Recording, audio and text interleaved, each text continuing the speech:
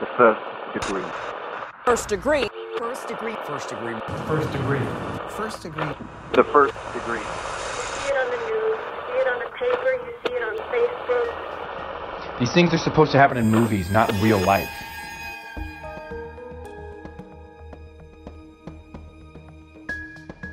What was he thinking? Was he thinking about hurting us? Was there ever a time that there were thoughts that flashed in his mind? I think the biggest lesson I drew from all of this, knowing this person for so long, is that we really don't know anybody. Welcome to The First Degree, the true crime podcast that you might end up on. My name is Jack Vanek. I'm sitting far away from Alexis Linkletter and Billy Jensen. And this is the second part of our story on Thomas Bruce, the alleged Catholic supply store killer. And a friendly reminder that we're referring to Tom Bruce's crimes as alleged because he has not yet gone to trial. But the evidence is overwhelming, and you probably know what we all think. So before we dive deeper into the curious case, Billy, we got to know, what day is it today? Today is June 16th, and it's World Sea Turtle Day. Oh, I love sea creatures. I love a sea turtle. I love a sea turtle. I swam with some huge ones in Hawaii once, like they're like the big beefy boys, 200 pounds, massive. And when I saw pictures of them, I thought they were small, and it was just close-ups. People, you can go to Hawaii and see these like 500-pound turtles. They're as big as you. It's pretty wild. They're like gentle little giants, right? They don't, I guess maybe they can bite. They have beaks. I think their jaw pressure is pretty substantial, so they can nip you. So respectful distance is what you should maintain, everyone. Just observe from afar, respectfully. Let this wilderness thrive. You should always observe from afar. I love a sea turtle, though. That's an adorable day. What other days do we have, Billy? All right. It's also Wish Fulfillment Day, and I want to read from checkaday.com, which is where we get these. Sigmund Freud came up with the concept of wish fulfillment in his book, The Interpretation of Dreams. It occurs when unconscious desires, having been repressed by the ego and superego, are fulfilled unconsciously in dreams or dreamlike states like daydreams, hallucinations, and neurotic episodes. Wow. Oh. What does it mean? So you like have these deep down desires that you can't fulfill in real life, so you fulfill them in your dreams. In your dreams. Are they wishes and desires we're too ashamed and ego-filled to express to peers and friends and loved ones? Like, hey, deep down I wanted to be a manatee trainer, which is what I did want to be, but I didn't tell anyone. Doesn't everything with Freud have to do with deep down sexual nature? Like, there's got to be a sexual undertone to everything, right? He goes there, but he also has said, sometimes a cigar is just a cigar. So sometimes a manatee trainer is just a manatee trainer, Alexis. Exactly. Well, I'm also proud to own my desires, and it's not too late for me to do that, by the way. It is. Like, I still could burn this life to the ground, throw it all away, and go spoon manatees constantly. It's never too late to chase after your dreams. Especially when they're slow like manatees, the sea cows. You can catch them. They are my dreams, and I will get them. There really is. One. There's nothing cuter than a manatee except for a beluga whale. But no, they're like an ocean marshmallow. Just floating around. So cute. So cute. Do we have any other good days, Billy? It's National Fudge Day. Oh my God, the best day of them all. Yeah. What a juxtaposition from last week with that cooked fruit blasphemy. Well, now they figured it out. Do we like a fudge? We don't like fudge with nuts in this crowd, do we? We like a plain fudge. Why tarnish delicious fudge with a walnut or a peanut, to be or honest, an almond? They can put a hot or a cooked fruit in a fudge. No.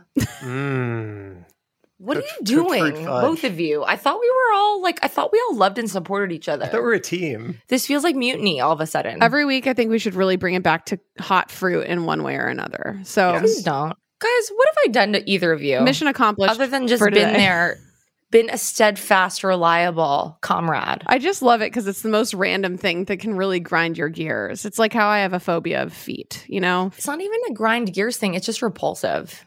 So if you want to be disgusted here on The First Degree, turn into the hot cooked fruit news of the week. Okay, well, on that note, that's enough of that. So let's turn down the lights. And turn up your fruit anxiety. Anxiety. Because this could be you.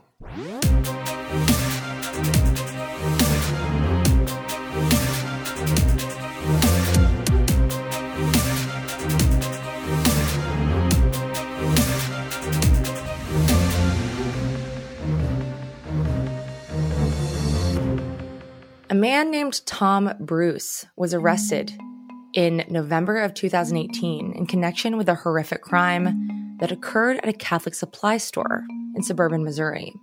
When this crime unfolded, a man had walked in, posing as a customer, and then forced 3 women to strip and forced 2 of them to perform sexual acts on him at gunpoint.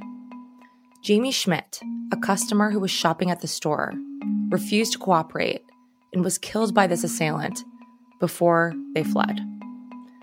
A business card found at a sports bar in the same strip mall ultimately led police to Thomas Bruce's front door. Dee Dee, our first degree, was baffled to hear that her former religious mentor had been implicated in such a disturbing crime. Needless to say, the shock continued to reverberate when Tom's name started coming up in connection with several other disturbing events, leading observers to wonder whether Thomas Bruce could be a serial killer. After all, what he did at the Catholic supply store was bold, brutal, brazen, and sophisticated. Right, and the speculation as to his potential involvement in other crimes had to have started right away. Because if you look at the characteristics of his crimes at the Catholic supply store, like you said, it was brazen, gaining control of 3 women. He had his sexual demands. There was no connection between him and anyone in the store or connection with him and the Catholic supply store at all. And the fact that he was at a neighboring business and left his business card there indicates that he chose his location to hit in advance. So he had been scoping it out. All these details suggest that this probably wasn't his first time. What I think is extra interesting, I don't know if any of you listening recall one of our discussions in last week's episode, the fact that there was no surveillance footage of him available. Yeah. I feel as though perhaps when he had gone to that sports bar, he was scoping things out to see if there were surveillance cameras. Oh.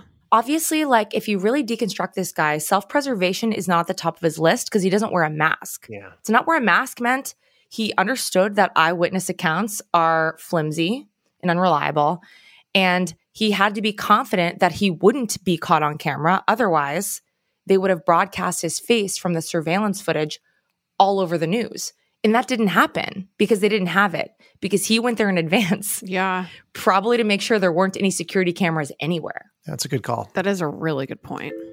So here is what we know about Tom Bruce and what his life was kind of like in November of 2018. He was unemployed, and he and his wife, Diane, had filed for bankruptcy in January of 2017. They listed $92,000 in assets and $159,000 in debt. Tom and Diane were living in a trailer home in the Quail Run Mobile Home Park. So the police were piecing together all that they could about Tom Bruce's life in an effort to figure out where he's been, what he's been doing, and what else he could be hiding. And in the course of this research, they uncovered evidence of a perplexing event that occurred in the months prior to the murder of Jamie Schmidt at the Catholic supply store. What you're about to hear was recorded during an October 17th traffic stop in Jefferson County, Missouri, when a Missouri State Highway trooper responded to Highway 61 around 6:30 p.m. for a reported road rage incident. I am a citizen. You work for me. Okay. All right? Do you understand that? I don't work for you. Yes, you do. I pay your taxes, mother. I had a beer, but that was it. Okay. It doesn't matter. He hit me. It does matter. It doesn't matter. No, it doesn't matter. So the issue at hand here, Tom Bruce was pulled over for this road rage incident, according to police. Another driver hit Bruce's car from behind after Bruce pulled in front of them and slowed down, which, whether he did that on purpose or whatever, you've seen some people do that. The trooper arrives at the scene, and one of the questions he asked Bruce was how much he had to drink that night. And then Bruce keeps saying, it doesn't matter. And he's like, no, it does matter.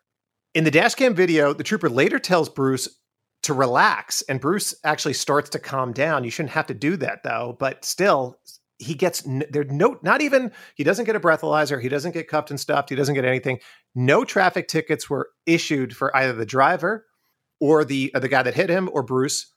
And they were both allowed to just leave the scene. Fucking insane. Really baffled at what Thomas Bruce gets away with. He gets in the officer's face. He basically demeans the officer. The officer says he's going to conduct a field sobriety test. He never does. Thomas Bruce appears to be slurring his words. He is manipulative and gaslighty. Very manipulative and just so defiant and acts like he's been wronged.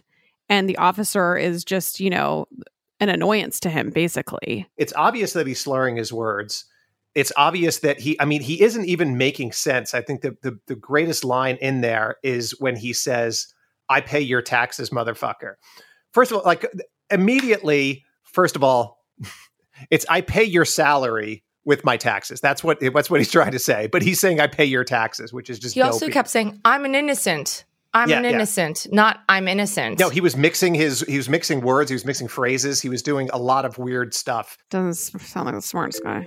Dee Dee had also been made aware of this footage from the road rage incident, and to her, it really painted a picture of a man who was coming undone. He's sort of imploding a little bit, like he's either getting the courage to do something, and this guy literally just got up in this cop's face with the F word constantly. "I pay your blank salary." I'm just listening to this guy going, "What? Tom did that?" That's full escalation. But also narcissistic, which we know serial killers, that's what they are. That's their whole thing. They're narcissistic. After evidence of this road rage incident surfaced, Tom Bruce's name came up yet another time after someone recognized him from his mugshot, which was circulating in the media. A woman ultimately came forward and said that Tom Bruce had been the man who assaulted and robbed her at her home 2 months prior. A man had came and attacked this elderly woman, and he knocked on the door and she just cracked it open, and he pushed the door open and attacked her. He had her on the ground apparently, and she must have beat him off with a cane. She's one tough elderly woman. According to court documents, on September 27, 2018, Tom Bruce allegedly entered this 77-year-old woman's home in the late afternoon, and he had used a ruse to get inside. He knocked on the door and used his veteran status to say he was with AmVets and wanted to ask her some questions. Then he forced the door open, knocked the victim to the floor, and dragged her into a spare bedroom to sexually assault her. Similar to what Tom Bruce allegedly did at the Catholic supply store, he demanded the victim perform a sex act on him. At this point, the woman's house phone started ringing, which she told Bruce was her husband calling to say he was on his way home.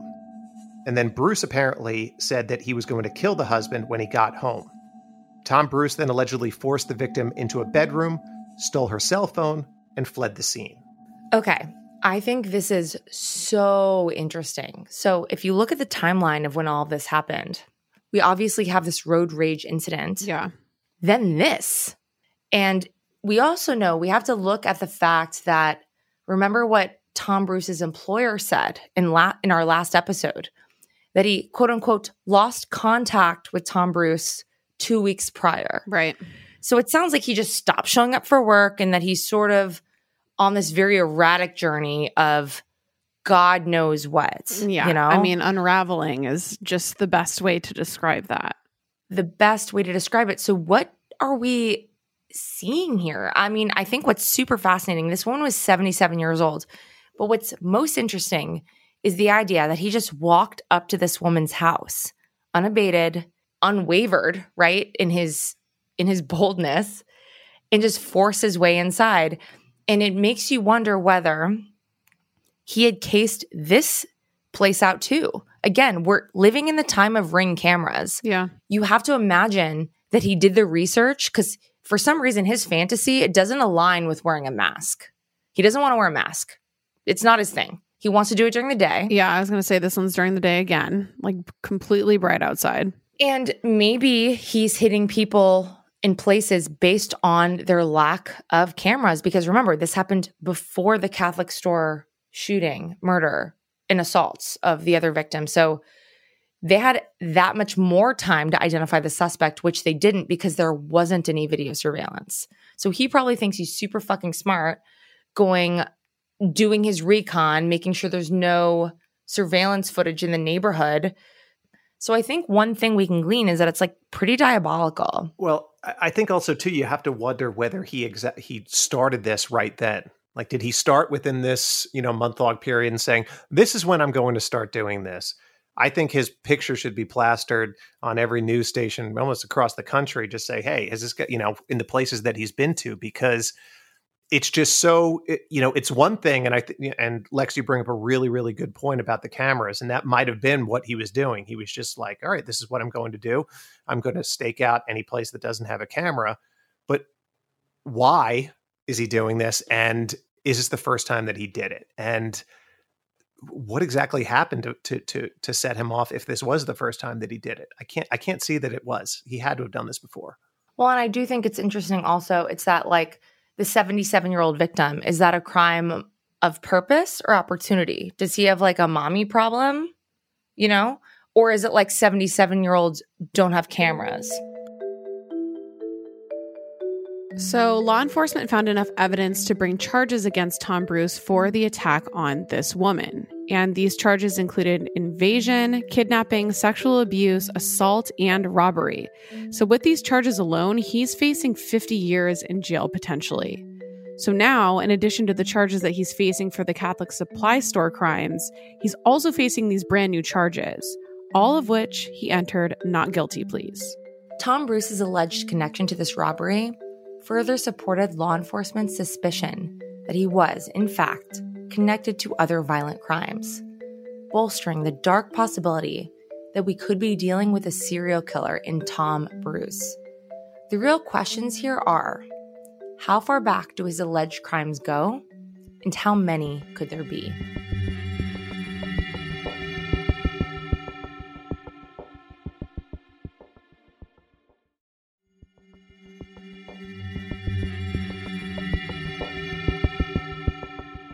After being exposed as the alleged Catholic supply store killer in late 2018, Tom Bruce's name was now coming up as a possible suspect in several high-profile unsolved crimes. And surely those who thought that they knew Tom Bruce were still reeling from learning about his dark truth. And one of these people coming to grips with this reality was our first-degree Dee Dee. She couldn't stop thinking of the vast close encounters that she had with him over the years, and continues to be baffled by the depths of Tom Bruce's deception. I lived with this guy for 2 weeks and then saw him every other week for 20 years, What was he thinking? Was he thinking about hurting us? Was there ever a time that there were thoughts that flashed in his mind? Just try to put yourself in Dee Dee's shoes, realizing that you and your children spent so much time with a violent offender, allegedly. It's terrifying. I think the biggest lesson I drew from all of this, knowing this person for so long, is that we really don't know anybody. We don't know anybody. Tom Bruce remained behind bars as he awaits trial, and he continues to wait. His defense team has been able to get the judge to postpone his trial date twice already. Last October, they cited pandemic health risk restrictions, which the judge permitted. And then this past April, Bruce got a new lawyer who needed more time to get caught up on the case, which explains this second delay. As things stand now, Tom Bruce is slated to stand trial in October of 2021. That is, if there are no other postponements. And according to Missouri state law, Tom Bruce will be facing the death penalty if he's found guilty of the first-degree murder. When it comes to the death penalty, jurors are also instructed to consider a perpetrator's past record, and it's safe to say his record will definitely be working against him, given that he has allegedly committed multiple crimes within a span of 2 months. Recently, Tom Bruce's name has come up as a possible suspect in connection to a disturbing murder that occurred in Tennessee in 1985. Brace yourself, though. I just had to take a deep breath because honestly, there is a sickening twist here. Somebody else has already been convicted and executed for committing this murder. This possible connection was revealed when the St. Louis Police Department sent a letter to Barry Scheck of the Innocence Project, bringing some very glaring coincidences to his attention. The victim in the case is 19-year-old Suzanne Collins. They had been looking through Thomas Bruce's history and discovered that he had gone to the same avionics training school where Suzanne Collins, the 19-year-old Marine Lance Corporal in this case, was attending classes. So this was a 1985 case that was thought to be closed. 19-year-old Suzanne Collins was abducted on the day of her graduation while she was jogging at the Naval Air Station base in Millington, Tennessee. And we have a photograph of Suzanne, and she looks just like definitely a poster child for the all-American girl. Honestly, I'm sort of like emotional looking at her photo because she's so young, yet she's wearing this military uniform and she's smiling, she's blonde, she's pretty. She's so cute. And it sort of is one of these, it almost depicts like a, you know, like a retro Americana thing where like 19-year-old hot chicks were joining the military in 1985. And she was gorgeous and serving her country and enthusiastic. She's a huge smile on her face and it makes you really sad. Yeah, I mean, the picture it's so like classic looking. It looks like it's from a movie or something like that. It is. It's like a slice of American pie for sure. And nothing should have ever happened to her. But Suzanne's body was found on the base. And her autopsy revealed that she had suffered a very horrifying, a very sickening attack. So Suzanne had been severely beaten, and her cause of death was determined to be blunt force trauma and internal bleeding because she had been hit in the head with a tree limb. So there were numerous conflicting reports about this tree limb. Some reports said it was sharpened. Some reports, elaborated further. And we're not going to get into the details in a gratuitous way, but I will add, because I do think it's important in identifying her killer to include this, but the most horrendous part of her attack was that her attacker sexually assaulted her with this branch. And this was done so violently that it punctured one of her lungs. It's one of the most disgusting things I've ever heard. And I work full-time in true crime. So it's cruel, it's unsettling, it's disturbing. It's a case you'd never heard of because it's in 1985, but it's a very, very important case. And that's because a 29-year-old man was arrested for Suzanne's murder, and his name was Sedley Ali. And at the time, in 1985, he was married to a Marine who lived on the same base. So at the moment, Jack, Billy, and I are looking at two pictures of Sedley Ali. He would have appeared back in 1985 is one picture we're looking at. He's wearing a turtleneck. He looks like he's got glasses, whatever. And the other is a mugshot we have of him upon his arrest, pretty much. So what are we looking at, guys? Well, the mugshot of him, he is obviously older. He has a mustache and mustache, brown hair. Also just a normal looking guy, normal looking white guy. His younger picture, it's so funny. He looks like a guy I went to high school with. He looks like your average guy. He's got like a thermal on. He's got glasses. He's got like a closed mouth smile on his face. He's against a brick wall. He's probably like in a barrack or something. Yeah, he's got those sort of glasses that you see. It almost looks like a retro picture from somebody in the military from the Vietnam era, because he's got those thick sort of Coke bottle-like glasses. Mm-hmm. Sedley Ali's arrest came as a result of two other Marines identifying his car as the same one they saw after they heard what they described as a woman screaming. After hours of interrogation, Ali finally confessed to police that he had in fact killed Suzanne. So you're probably wondering, why would they think Tom Bruce was involved if the killer had already admitted to this crime? So timeline-wise, Sedley Ali's story, apparently, according to the Innocence Project, did not align with the circumstances of Suzanne's murder. So first, Ali said that his wife went to a Tupperware party which apparently made him angry. So he started drinking beer and wine, and he didn't remember much after that. When he ran out of booze, he got into his car and accidentally hit Suzanne on the side of the road while she was jogging on the base. So that's story number 1. But he then told a second story. Suzanne died after she fell on a screwdriver he was holding as he was trying to help her. But of course, that doesn't add up, and we don't have the context of understanding how they would even be in the same proximity so that he could be helping her with something. She also didn't have any wounds that would indicate she was hit by a car in any way. So, his story is changing. But despite the questions that remained in this case, he was put on trial for the murder of Suzanne Collins. And during his trial, he tried to explain his false confession by revealing that he had a personality disorder. And his defense steadfastly denied that he was the person who killed Suzanne Collins. Ali had told his attorneys that he had no memory of killing Suzanne. But apparently during trial, the jury didn't believe his multiple personality disorder defense, since the prosecution introduced proof in the form of letters that Sedley Ali exchanged with his wife. And in these letters, he allegedly discussed faking having a mental illness as part of his defense. Sedley Ali was ultimately convicted in the murder of Suzanne Collins, and his subsequent appeals were denied. He spent significant time on death row before the Innocence Project took notice of his case. And we want to point out that the Innocence Project is very selective about which cases they take on. They have limited resources. So if a member of their team believes someone is innocent, that generally means that there are some big questions about the conviction. And I also want to add that we're not here advocating for Sedley Ali's innocence. We're just saying there are issues here, issues that are warranted to be looked at. But what you've heard so far is not the messed up part. Here's the messed up part. Once the Innocence Project took hold of Sedley Ali's case, they actually learned that there was evidence found at the scene of Suzanne Collins' murder.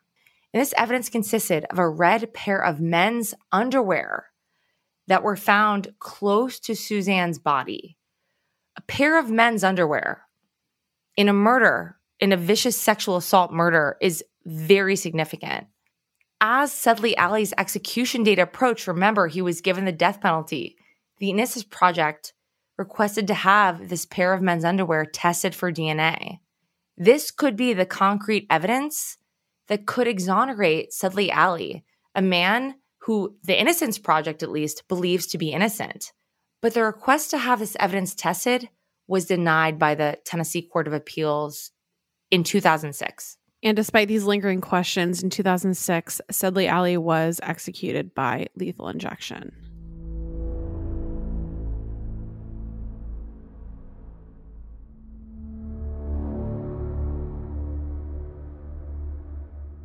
When it comes to this case, we're talking about 18 years from conviction to this killer finally being put to death.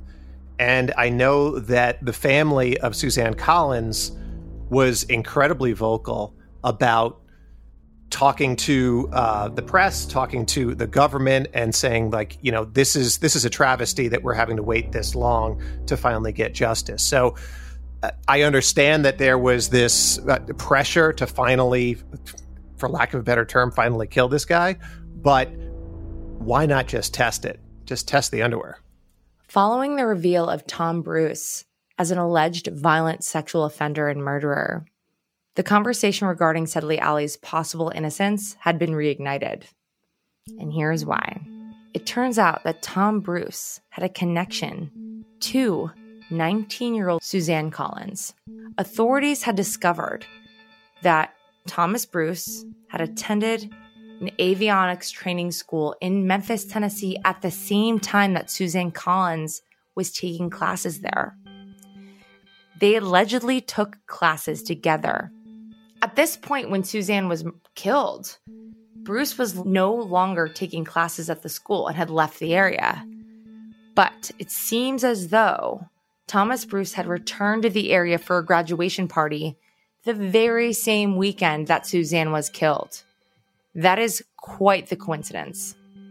Recently, Barry Scheck the attorney and founding member of the Innocence Project, is still fighting to have this red underwear tested in an effort to not only exonerate Sedley Alley, even though he's already been executed, but also to reveal Suzanne's true killer, which is the only way there can be any justice for her. According to the Innocence Project's website, in 2006, the Tennessee Board of Parole recommended that then-Governor Bredesen stay Mr. Alley's execution and order DNA testing. But instead of exercising his power to order DNA testing, the governor directed Mr. Alley's defense team to present their request for testing to a trial court. Somehow, amidst all this bureaucracy and red tape, Alley was executed. And here's Barry Scheck speaking during one of these legal hearings regarding having this underwear tested. It is clear that if we don't get a DNA test in this case, it's wrong. It is fundamentally unfair. So apparently, the Tennessee Attorney General's office's position on this, and they have a position, is that basically the testing and litigation about this underwear should stop because it's expensive. And Sedley Alley, their prime suspect and the person convicted of this crime, is already dead. So that's their position. But unsurprisingly, Sedley Alley's daughter, who's named April, and the Innocence Project want justice and vindication for a man who they think is innocent. So there's some more information here that kind of twists the knife in this situation. So remember how we talked about how the Innocence Project filed a motion to have this underwear tested prior to Sedley Alley's execution? That motion was denied. But apparently, that denial was a mistake.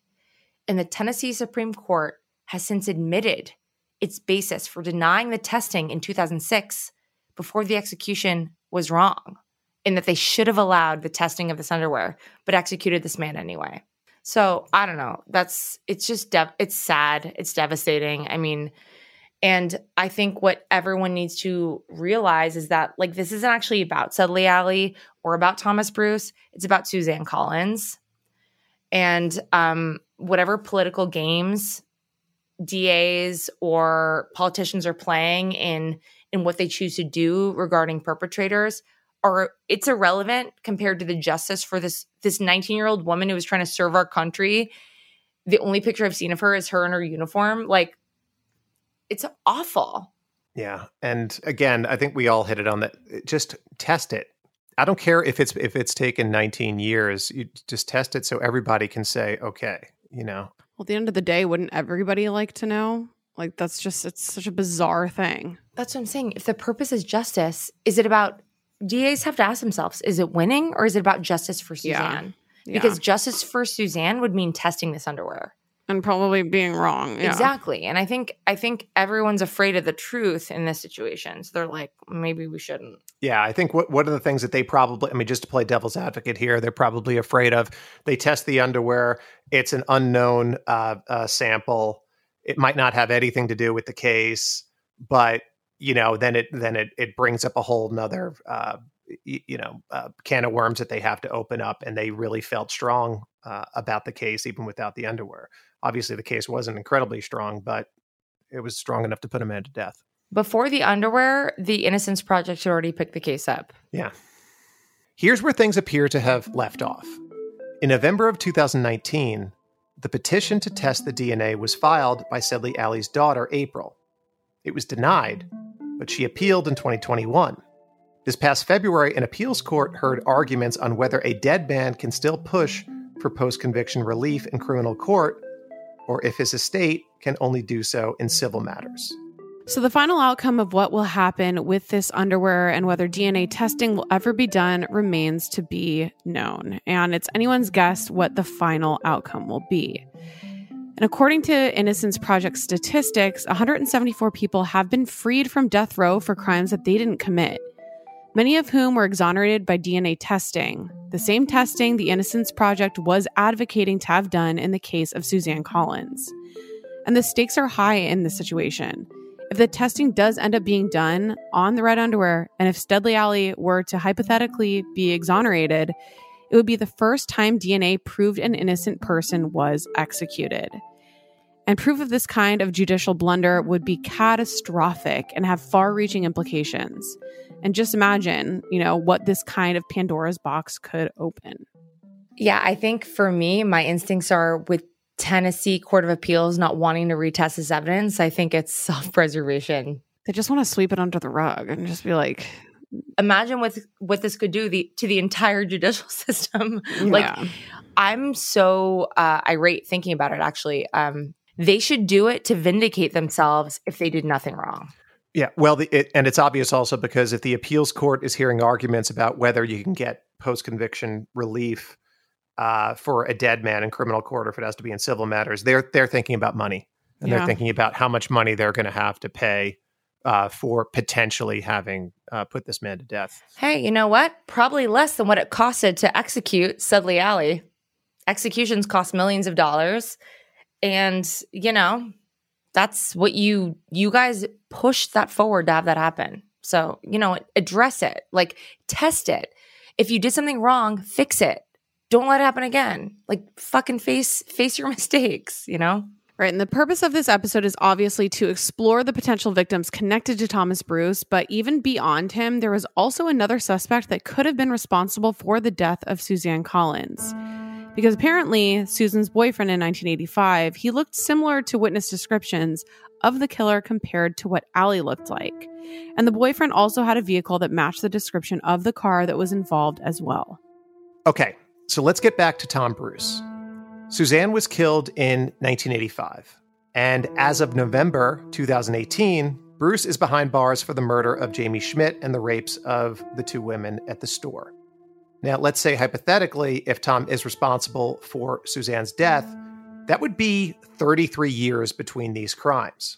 Now, think about that. The amount of crimes that he could have committed within that time could be pretty staggering. And with that startling prospect in mind, Dee Dee has searched her memories of time spent with the Bruces to see if anything stands out. She wishes she could reconstruct all her memories of the mission trips, but so much time has passed. And the presence of Tom in even her happy memories have darkly tainted them. Those are literally the thoughts that have been keeping me up. I want to cut him out of every Scotland picture I have. I want to pretend Scotland didn't happen. But I can't. It's made me kind of who I am today. Tom Bruce, freaking reconcile this, has pushed me into the Christian, into the woman I am today. This idea that Tom Bruce was the person who helped Dee Dee grow in her Christian faith is a painful internal conundrum Dee Dee still grapples with constantly. Because remember, when we said that Tom and Diane Bruce moved 27 different times, living in 27 different residences, these are just the ones law enforcement have been able to uncover. He traveled all over the world. If Tom Bruce is a serial killer, there's no way to know how many potential crimes he's committed or could be connected to. And, we've done a search. Tom Bruce lived in Tennessee, Michigan, California, Virginia, Missouri. Plus, as someone in the military, he would have traveled a lot during his time in the Navy. Exposing him and identifying him as a killer, if he is a serial killer, is key. And a quick Google will reveal that Thomas Bruce's name has come up in connection with one of the most high-profile unsolved cases of the last decade, the Delphi killings. And those of you not familiar with the case, the Delphi killings are the murders of Abigail Williams and Liberty German. Their bodies were found February 14th, 2017 in the woods in Indiana. And these two little girls actually had the wherewithal to take a video, a Snapchat video of their assailant before he was coming up upon them. And this video has been shown in a bunch of different places. It was taken on this trestle bridge right before they were attacked. It's still unsolved, and I would say probably it's the most infamous unsolved crime of the past 10 years when it comes down to it. Within the true crime community, there have been so many potential suspects being offered up as who this guy is, who they refer to as the bridge guy, the bridge man. And it's been actually detrimental to the case because a lot of people have said, oh, they caught the guy because this guy looks like him. There have been a lot of side-by-side comparisons, a lot of people going through Facebook pages and saying this could be the guy or this could be the guy. But with this case, And, whenever you have somebody that could potentially look like this man that they videotaped on the bridge and somebody that is a horrible person who has a horrible track record, this case is going to come up. And that's one of the things that happened here. Another reason, though, they are connecting. Sorry, Billy. It's this newsboy hat thing. Mm-hmm. He was wearing that newsboy hat. In the description of Tom Bruce's crimes at the Catholic supply store, he was wearing this newsboy hat. And we know that one of the biggest sketches associated with the Delphi killings, they're wearing a newsboy hat. Yes. I don't know what else you need to know to stop wearing this hat, dude, also. But besides that, another reason that Tom Bruce's name has come up as a possibility or possible connection in the Delphi case is because Tom apparently has family in the same area in Indiana. We're not necessarily saying Tom Bruce is connected to this case, but he's come up in these big profile cases across the country. Yeah. And a media outlet called True Crime Investigates reported that one of their reporters exchanged some emails with Tom's wife, Diane Bruce, and she said that it was impossible for Tom to be connected to the Delphi crimes. She said that Tom was with her on February 13th, the year that the killings took place. And she knows this because they, as a tradition, would always celebrate Valentine's Day the day before to avoid crowded restaurants, which is so romantic. Quite. He's like, let's avoid the restaurants. Let's get the discounts. Yeah. So either way, the identification of Tom Bruce as a potential serial killer elicits far more questions than answers, especially considering that he hasn't had his trial yet. So we're left to speculate and spin our wheels. Our first degree Dee Dee still struggles with her former proximity to Tom Bruce, and she struggles internally with how to handle her feelings about it. She's asking herself, what would a good Christian do? But then again, it doesn't seem as though Tom Bruce was ever the good Christian he was masquerading to be. Christians are people too. We're no different. There's a verse in the Bible that says, "There by the grace of God go I." We really are no different. I could commit murder just like anybody else. I know that's a terrible thing to think, but it's just the truth. But something stops you. Something has to, in your heart and your mind, stop you from doing that. From where we're sitting, it appears that Tom Bruce was a wolf in sheep's clothing, a guy who wore the cloak of religion as a disguise. You don't wake up one day and decide you're going to do that. So in my mind, I'm thinking he has fought this urge for probably most of his life, and then just decided to go act on it. So was Christianity a facade? I don't. With the way that I see his pictures being portrayed in the media, with the answers he's given, like I'm not guilty, the way he talked to that cop, to me, I would deduce that it was a facade. There is no denying that one of the most troubling aspects of the alleged crimes connected to Tom Bruce is the unassuming facade he adopted. More troubling still, even those close to him observed no red flags. Dee Dee recalls the days spent traveling with Tom and Diane Bruce overseas in Scotland. He just never acted inappropriate. It's not like there are these glaring things that he would go off with young girls or even with women, he had plenty of opportunities to do that. On our trip, he certainly did, and we wouldn't have thought a thing about it. And remember, although Tom, for the most part, was quiet, he could really turn on the charm when it suited him to. Like when Tom Bruce was on the streets of Scotland on these mission trips he took with Dee Dee. He was talking to people on the streets for 2 weeks. But it's interesting when we all get in the vans and we go home for the day. Nothing. We're all just, because you're amped. You get, you got this adrenaline flowing through you, and he's just silent. But again, I'm not viewing him in the way that I am now. I'm only looking back now. So the question is there anything we can do to protect ourselves from the Tom Bruces of the world?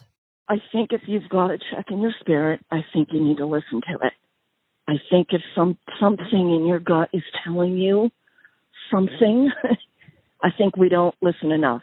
We don't like confrontation as human beings. We don't like stirring up things like, what if I'm wrong? We just don't like doing that. But I always thought Tom was just a little odd. He won't talk. He just doesn't engage. He doesn't look you in the eye. Recently, Dee Dee has felt compelled to write Tom Bruce, and she's really grappled with this decision. I think for weeks, I wanted to write him. Right? Like, what happened, Tom? Like, can you explain this to me? I need to know what happened. I need to understand. How could you have been around all of us and been in real, true leadership in the church, and then help me understand this?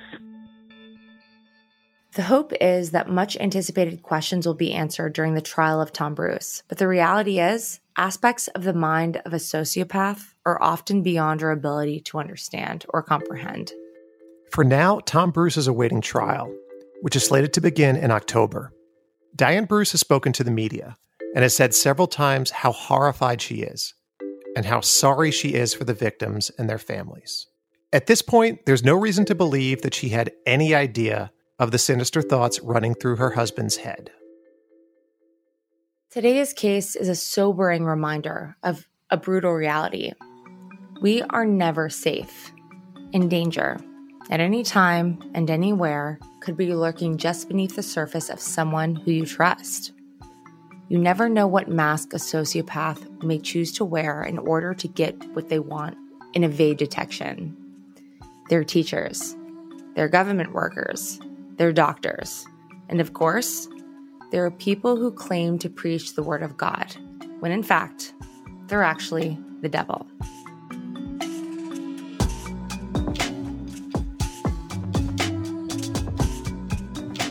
A huge thank you to Dee Dee for being our first degree for the past 2 episodes. If you're listening out there and you have a story to tell, please email us hello@thefirstdegreepodcast.com.